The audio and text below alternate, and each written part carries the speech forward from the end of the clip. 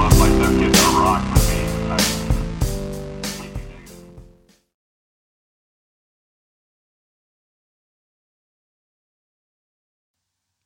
Hello, my name is Jim. This is my podcast, The Bloody Vegans. You're very welcome to it. Each week I'll be travelling ever deeper into the world of veganism, discovering along the way a multitude of viewpoints from the political and ethical to the practical. I'll be doing this through a series of conversations, each aiming to further illuminate my understanding and hopefully yours of all things plant-centric. And this week is no different. Before we get on though to the episode in hand, the usual bit of admin for regular listeners, you'll have become accustomed to this in recent weeks.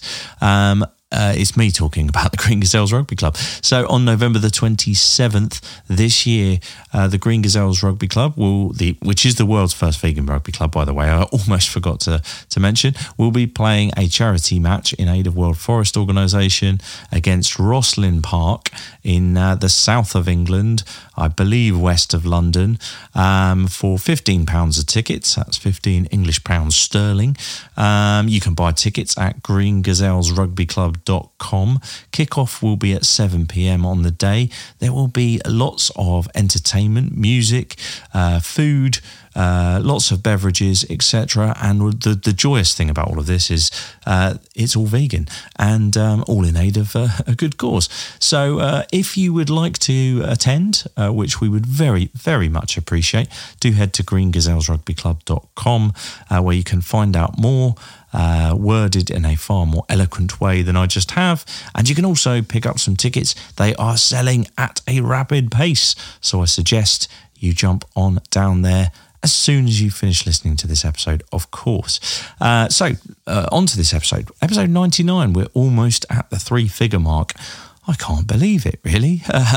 This started off on a little bit of a whim, and we're almost 2 years in. It's Joe Montes this week. Joe Montes is based in California, LA actually, to be specific. He is a Mexican chef who, under the tutelage of a wonderful chap, raw vegan chef called Chef Miguel, has learnt learnt his trade, really, I suppose, and become exceptional in his field. He's really making a name for himself, making waves over in LA. He's also become a bit of a restaurant consultant as well, so he's shipped into many a restaurant and really helped some folks out in veganising their current options, or in some cases their entire offering. So more power to him. Anyway, he is far better at telling his story than I, as you can tell. And so without further ado, here's a conversation between me and Joe Montes.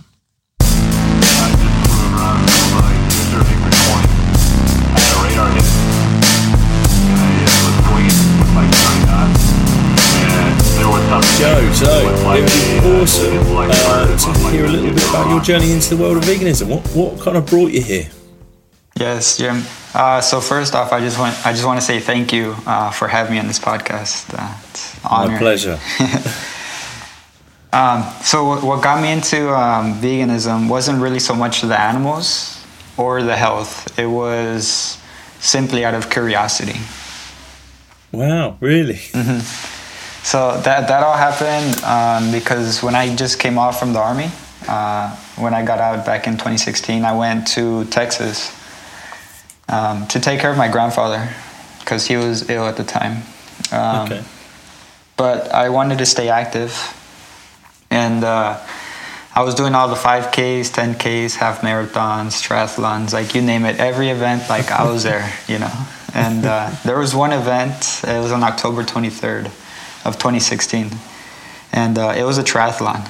Mind you, I didn't train for swimming like at all, and I didn't have a bicycle. Fair enough. Yeah, so I went to this bike shop, and I was just talking to him, and I was like, yeah, like let's. I'm planning to do a triathlon. Oh, I think they actually brought it up to me. I was like, oh, okay, I want to do it, but I don't have a bike. And they gave me like a $1,000 bike that I can just ride for this, and I don't have to pick it up. Like they came and dropped it off during the event, and they were super nice, and the bike was like top notch. Maybe that's I don't know, maybe that. So that event I actually ended up getting second place in my age category, and. And then after, I just started talking to other people, and people were approaching me, and I was already in the world of like health and wellness. And this guy was just like, yeah, I garden. Like he was talking about himself, and then I was just like, oh, okay. And then towards the end, he was like, oh, I eat plants. And then I wanted to kind of like say something, but I knew deep down I couldn't say something, mainly because I didn't know the like his aspect, like his side of the story, because in order to argue effectively, you need to know both sides of the argument to argue effectively. I only knew one side, so from there I just went vegan overnight. Wow. But there's so much in that story. I'm fascinated. I love the idea of I'm going to sign up to a triathlon and I haven't got a bike and I don't swim much. So there's something about like the confidence. I'll just give it a go. I love that. Talk to me a little bit, and I definitely want to unpack this bit about the guy who said like I eat plants, and you thinking that sounds interesting. But the military, tell me a little bit about that. Had you come across veganism before in the military at any point? At any of your peers there ever mention the word? No, never. Like I've never even heard of the word veganism. Maybe vegetarian. Because everybody eats meat, or if you don't eat meat, then you're vegetarian. Never vegan or anything.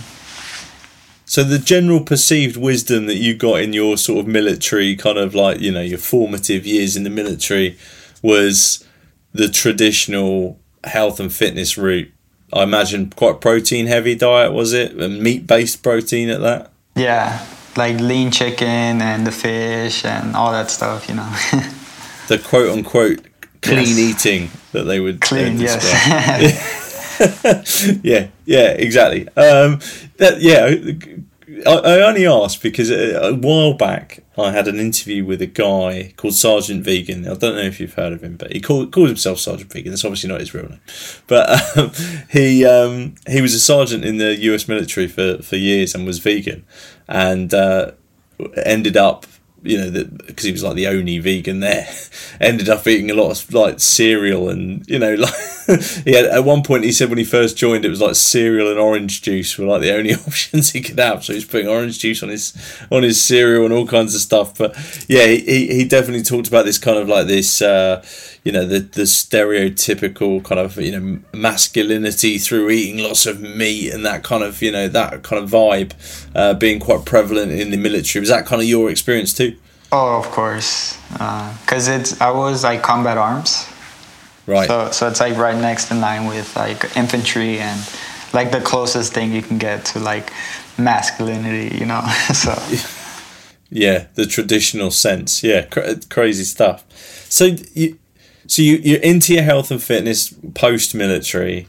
You get into this triathlon. What exactly did this guy say to you? I mean, he must have been quite convincing to have made you think I'll give it a go, or was it just purely out of like, well, if I don't know that side of the argument, the only way I can find it out is by trying it?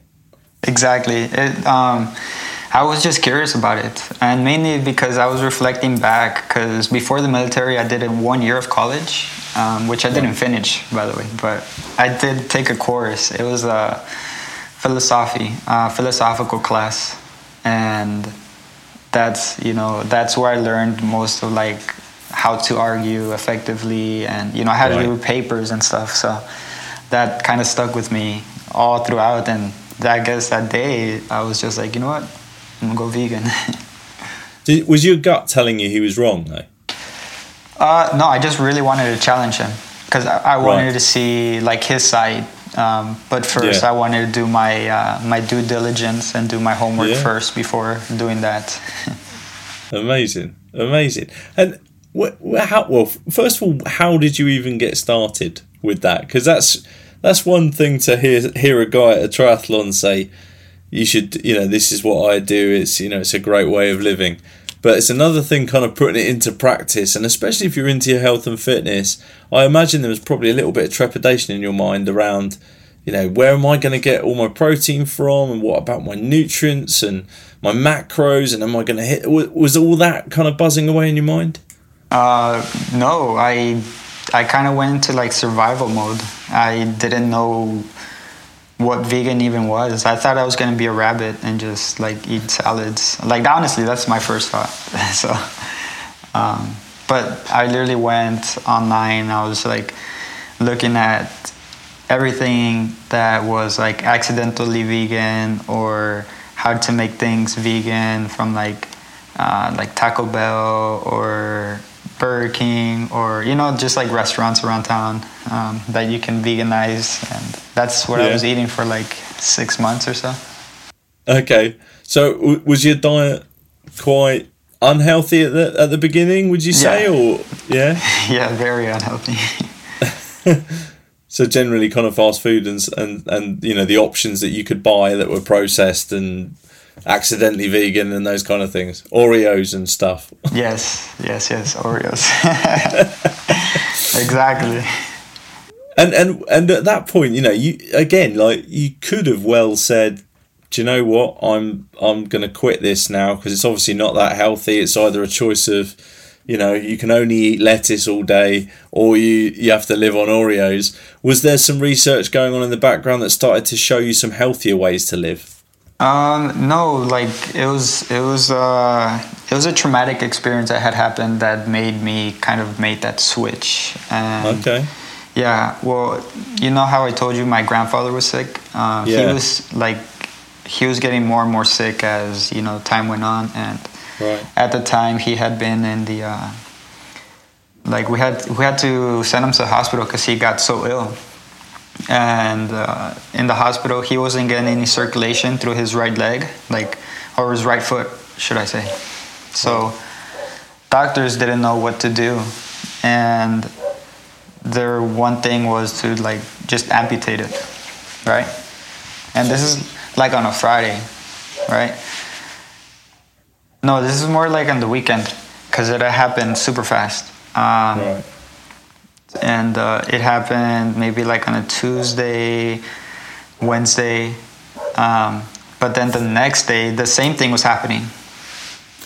And he wasn't getting circulation below his right knee. So they amputated his, all the way up to his right knee, And next day, same thing. So they just ended up amputating his whole right leg. And then after that, the doctors didn't know what to do, so they just literally sent him home to pass. And, by Sunday, he was, at my house, he just, passed. And, my whole family and me were just crushed. Yeah, I can imagine. Real tragedy. And so quick. Was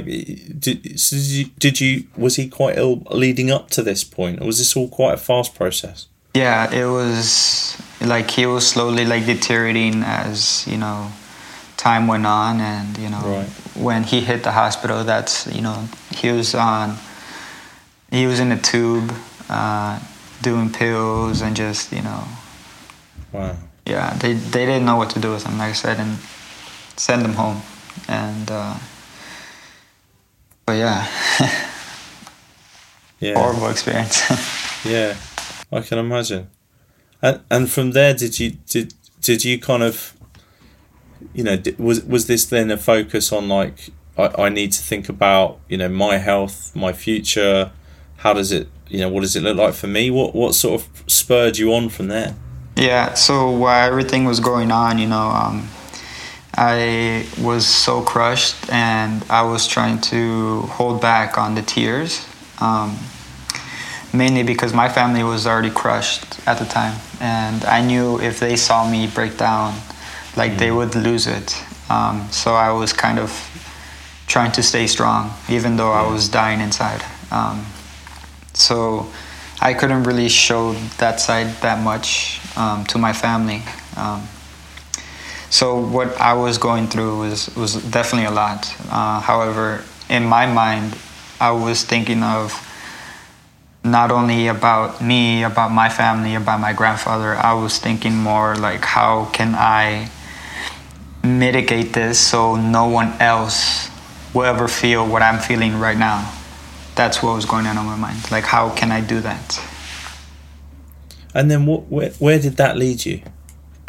So it was funny you asked, because the day after we had buried him, I got a phone call, a phone call to start working, because at the time I wasn't doing that well financially. So I just was working from 3 in the morning to 10 p.m. every single day. And it was, I was starting to get money at the time, but I didn't have any free time or any time to kind of like process everything, right? But I did have a lot of time to like put my headphones in and like, because I was working by myself, just restocking at different, what's it called? Like grocery stores. Yeah. So I had a lot of time for myself, I had to be at one store, at 2 stores, 3 stores, and then just restock. But I had a lot of time to myself. So I was listening to a lot of podcasts and, a lot of vegan podcasts, business, like self-help, and, a lot of, just trying to move it forward, because people would listen to music and basically your whole day's wasted. And I was just listening to podcasts, and then one day I came across this chef. His name is Chef Miguel, from Mexico, and I just started following him, and I was just like, wow, like I want to do this. So I, since I had all this money, I was just like doing research online to see which, like my fastest way to become a vegan chef. And I came across Matthew Kenny. Are you familiar with Matthew Kenny? I'm not actually. He's like an American celebrity chef, and he's vegan, and he has a bunch of restaurants right now.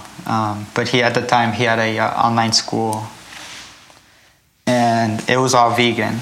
They teach you cuts, plating, presentation techniques, and that's what I started investing in that. Wow.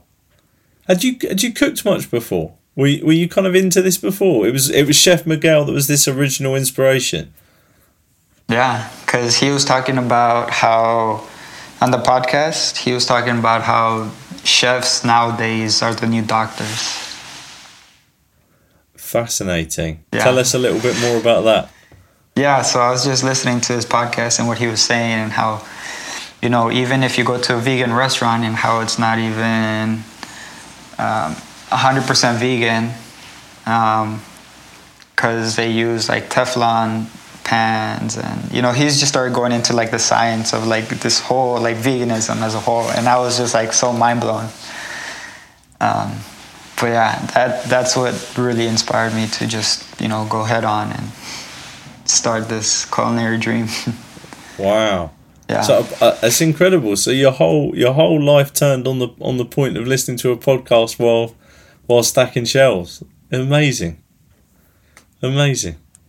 So talk me through the learning process, going from scratch to where you're at now. A very capable chef. Someone's making waves, so on and so forth. Obviously, there's probably some natural talent within there, but you imagine you had to work incredibly hard to learn your trade from scratch. Tell us a little bit about what that was like. It was. It took a lot of work, honestly, and I'm still actively working to get to where I want and to be. So when I was listening to more and more about this Chef Miguel person, character, chef, I was following him. And at the time I had 2 jobs. I had a full-time and a part-time. And then one day he goes, "Oh, I'm gonna be in McAllen, which is like 2-3 hours from where I live." And I'm just like, "Oh, perfect." And so I just like jetted over there. I only had like, at the time I only had 1 day free. And on my day off, I went straight to go see him. And yeah, it was pretty crazy because I went, it was crazy. He doesn't even know about this. So I went to go see him. And out of 70 people, there was only one girl. Or I was the only guy, sorry. So out of 70 people in his class, 99.9 were all women, and I was the only guy. Wow. And yeah, so we talked a little bit towards after, and I gave him a book, and I gave him a gift card, and he was like an actual human, and I was so starstruck. He had asked me about my story and like what led me to where I am right now, and I had told him I want to work with him like for free, like I'll pay him, like I had told him. Wow. And he's like, "Okay, like next month I'll be in Tulum. I'll see you there. And here's my WhatsApp." And I was just like, okay. I was like, 1, I don't have WhatsApp. 2, I don't have my passport. I'm like, but I'm there. That's incredible. So did you go? What happened next? I expedited my passport. I even got my pass card in like 2 weeks. And the event was 4 weeks. And I got WhatsApp. And yeah, I ended up going. Yeah, even in the midst of having 2 jobs, still studying at the time.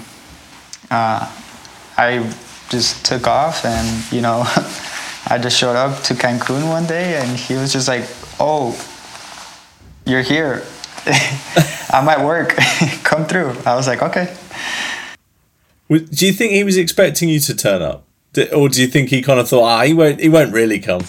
Yeah, no. He told me that he didn't expect me to go because, he has a lot of people and a lot of, guys that come up to him saying that they want to work for him, and, it's all talk, but they don't really show up.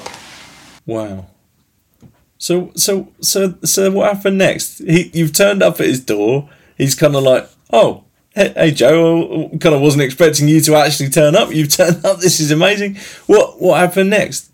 Yeah, so we ended up doing I helped them out in the Tulum Veggie Fest or Vegan Fest, and it was in front of like 100, 150, almost 200 people, and I was on stage with him. I was just like so starstruck, and yeah, so it was like the event was super successful. I not only got to go to Tulum and like go to this event that is like, full of people, it's full of vegans, really vegan celebrities, but I experienced it through a vegan celebrity himself, because I was backstage with everybody, with all the celebrities.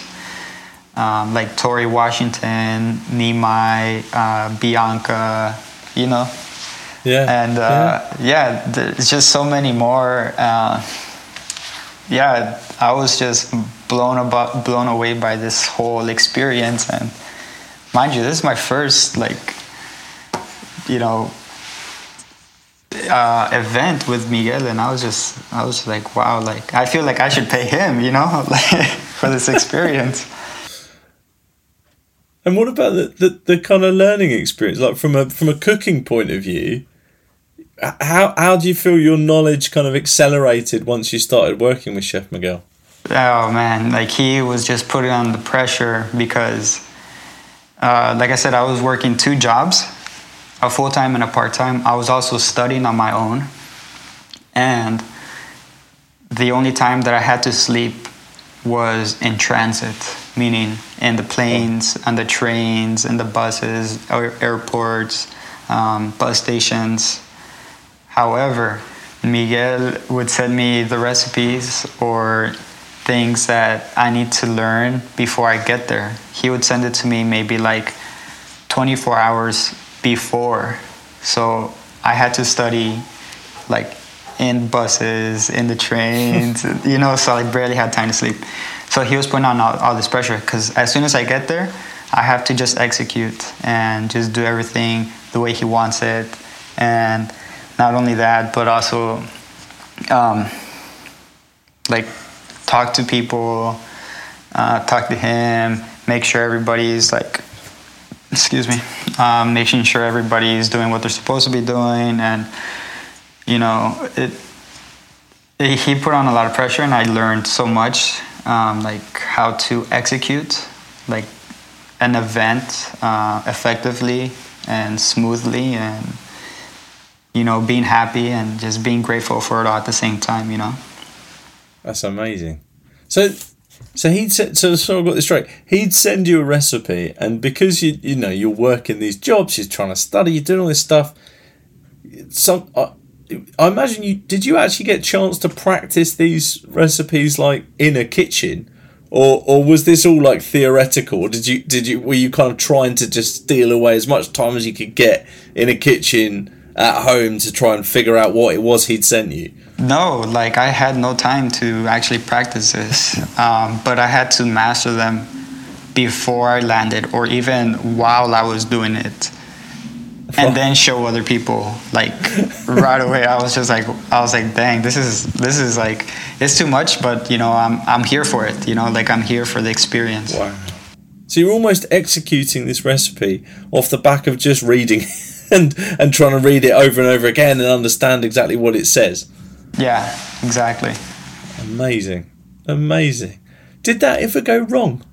Was there ever any times where you were at a festival or something with Chef Miguel and he was like, no, that's not right? Oh yeah, of course. I mean, he would obviously call it out, and just like, because he would see it from like a mile away, and he would be like, okay, this is how you do it. And then if I needed training, he would like stop what he's doing and like show me. Like even it was in front of people, or like it didn't matter where we were, he would just stop what he was doing and just show me. And like that to me is just like huge respect. Yeah. Just thinking about some of the things that you mentioned there back then, because I wanted to pick up on a couple of points. You mentioned there that your knowledge just of veganism generally, of health, wellness, improved dramatically because of the likes of Chef Miguel. And you mentioned Teflon particularly. I'd love to hear some of these, because I was checking out your Instagram, and you've got some pointers on some of these things in here. I'd love to hear a few of them, because I'm not sure they're common knowledge even in like the sort of the vegan community, which is often kind of crosses over with health and so on and so forth. Not always, of course, but sometimes. So just be good from your perspective to hear some of the things that you learned from it. And in general, I've learned. Oh, of course. Well, I learned so much through him, just by being around him, and him actually saying this to people, and seeing him that, like, on his downtime, he would actually sit there and like read on studies on superfoods and X, Y, and Z. But some of the things, like you were saying, like Teflon, they have like heavy metals, and they tend to wear off. So when you're cooking and you actually scratch the pan and you see you don't see it lifting like when you're cooking, but you see some of the scratches like afterwards or the next time that you cook. But those heavy metals are very dangerous or detrimental to our health.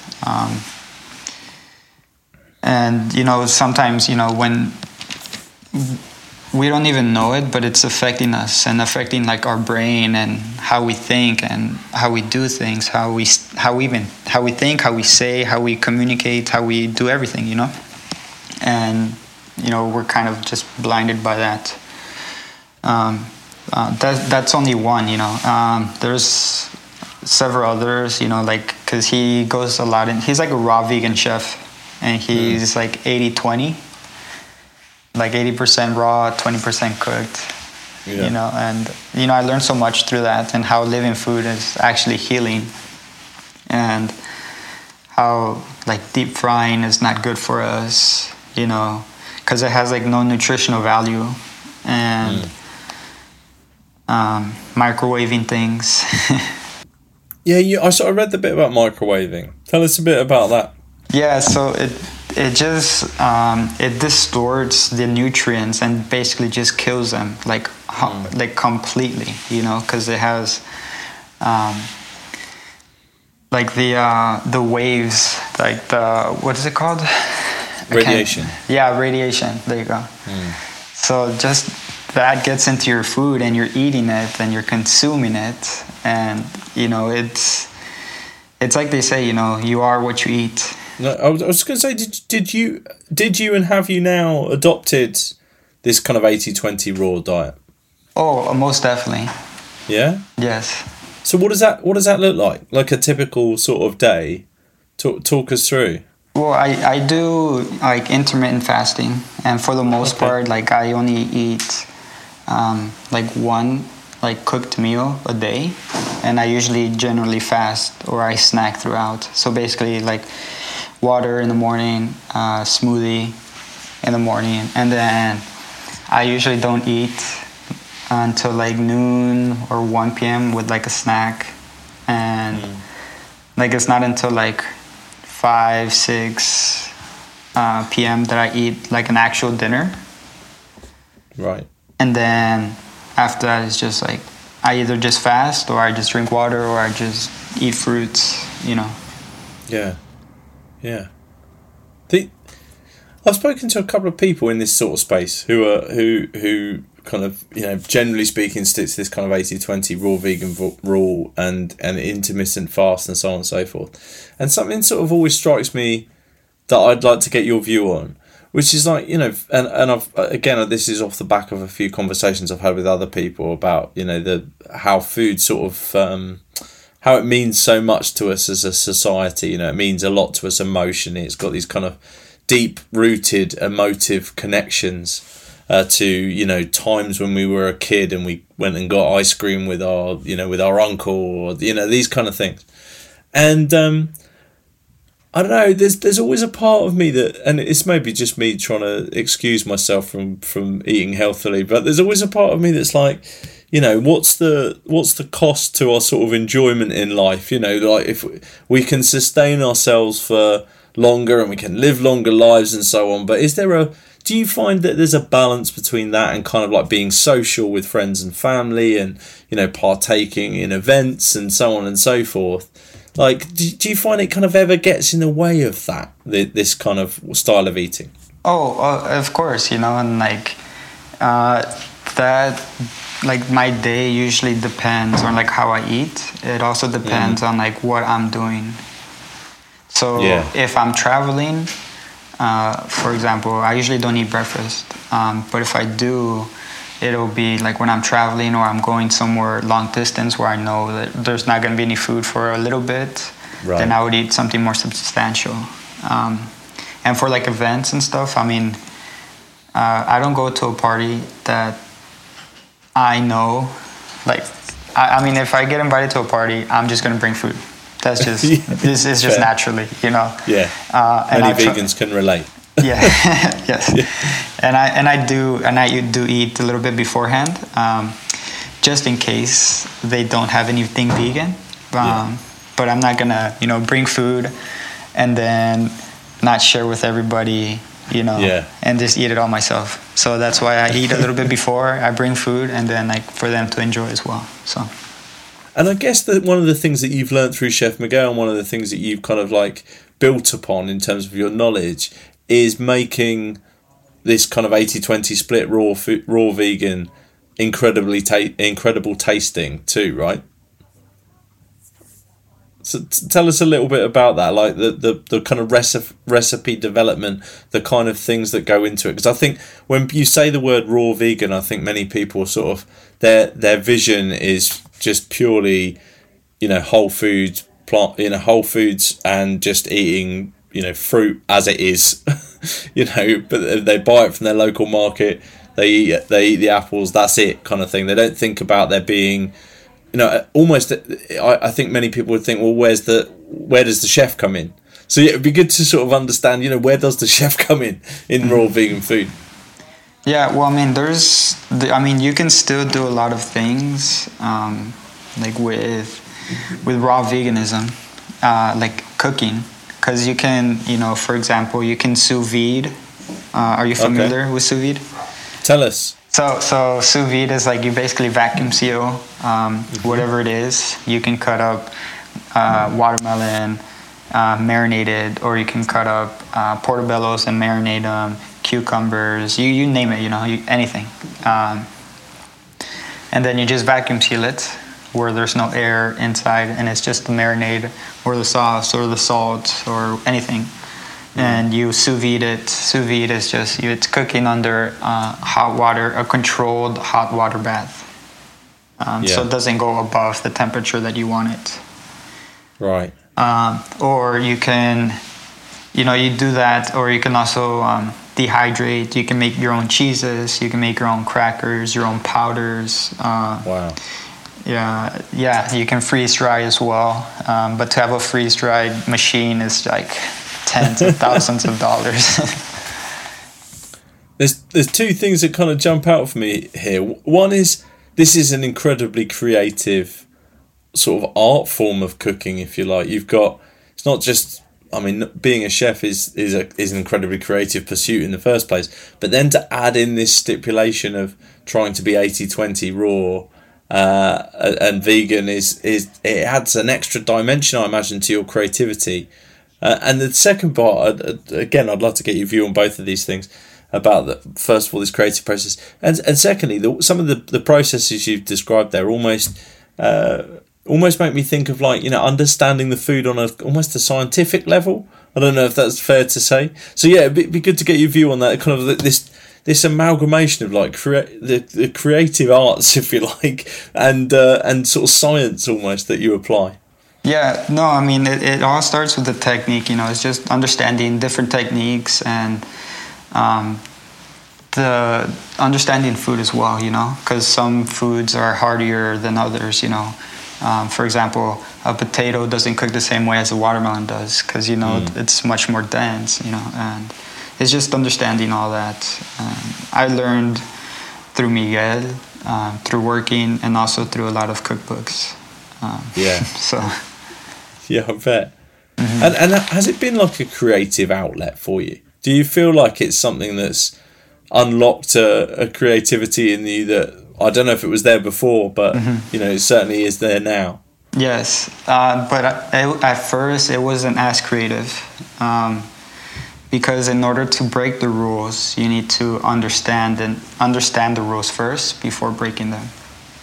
But I'm still in the process of learning the rules, because I'm not all there yet. But however, I will one day, and God. I love that. Yeah, God first.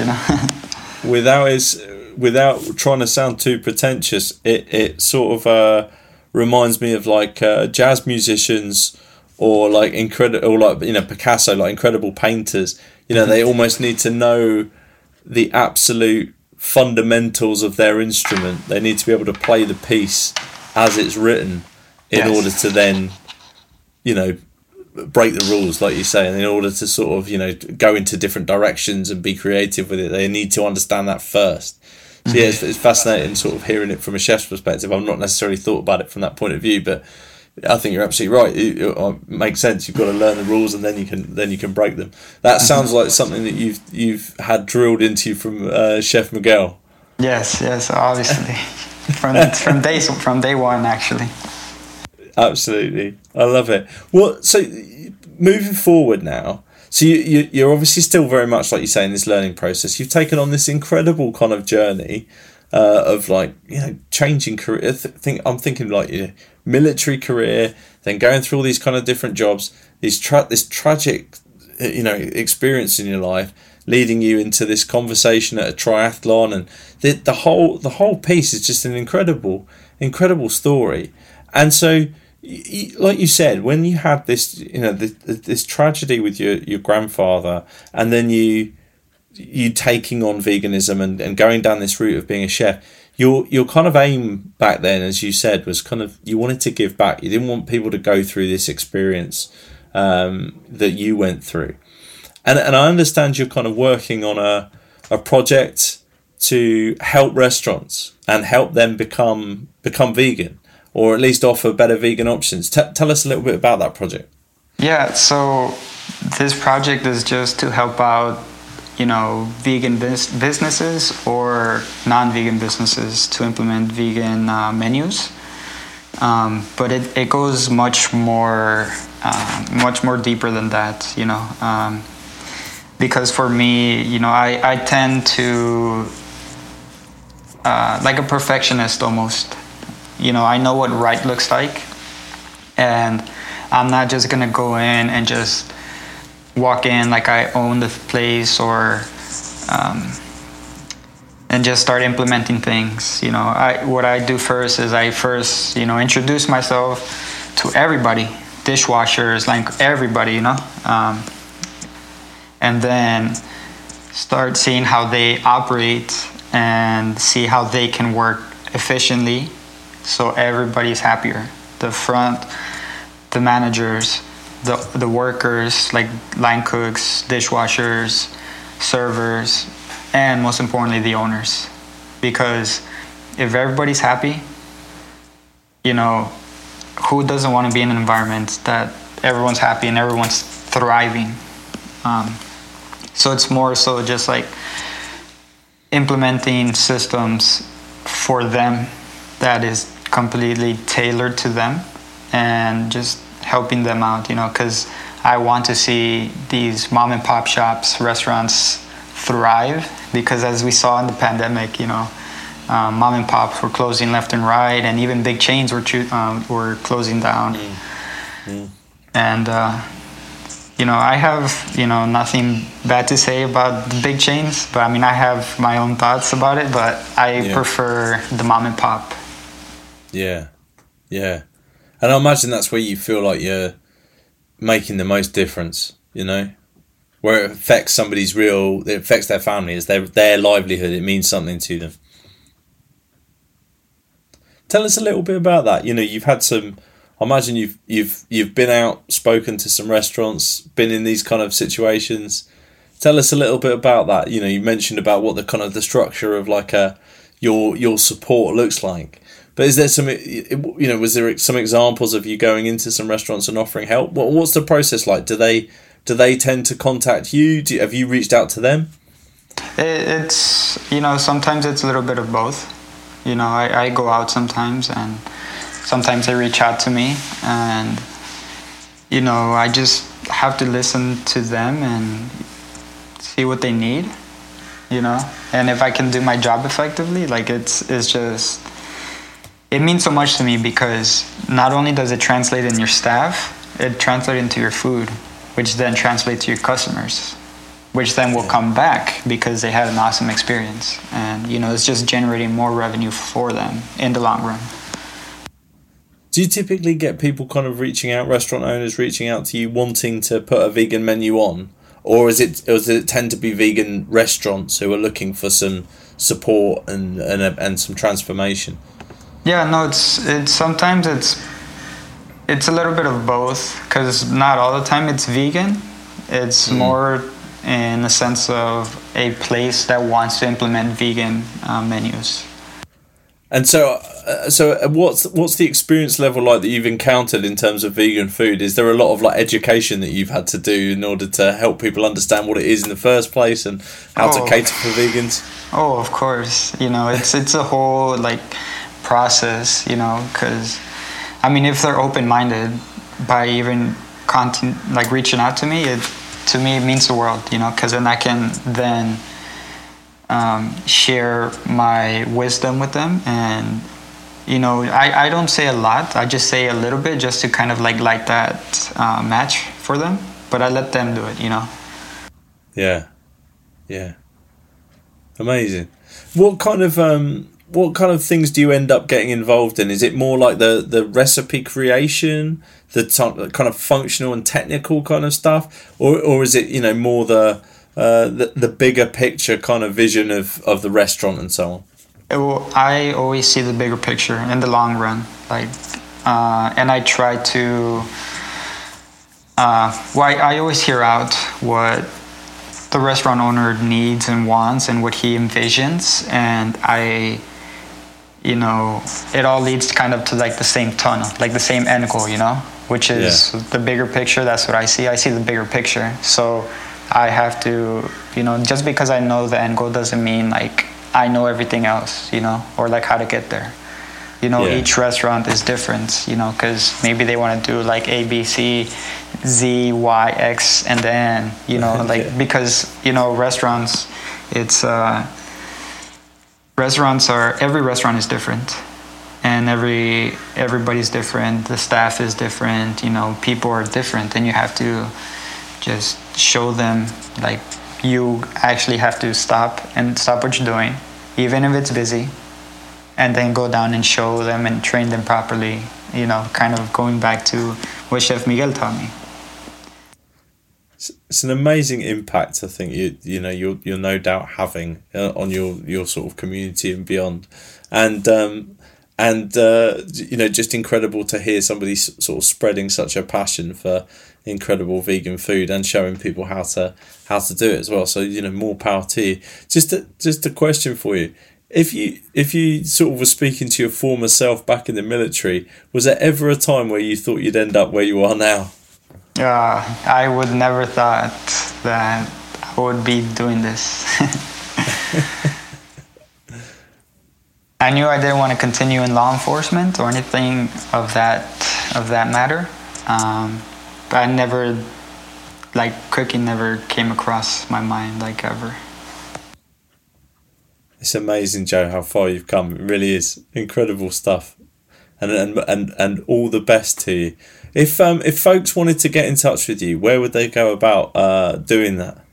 They can reach out right now through Instagram at Joe Montes _ Excellent. Well, I'll make sure I put a link in the show notes for folks as well. So, hopefully any prospective vegan businesses listening to this, or even some folks who are kind of vegan curious restaurant owners looking for some support, I'd thoroughly recommend they reach out to you, Joe. Like the experience that you've amassed and your understanding of how teams work and health and fitness, as well as you're underpinning that with amazing vegan nutrition. Like clearly you're the right man for the job. So I thoroughly recommend it. Thanks so much for your time, Joe. It's been a pleasure chatting to you, and all the best with things, hey? Of course. Thank you so much, Jim. Thank you again so much for having me. It's been a pleasure. Speak soon, Joe. Thank you.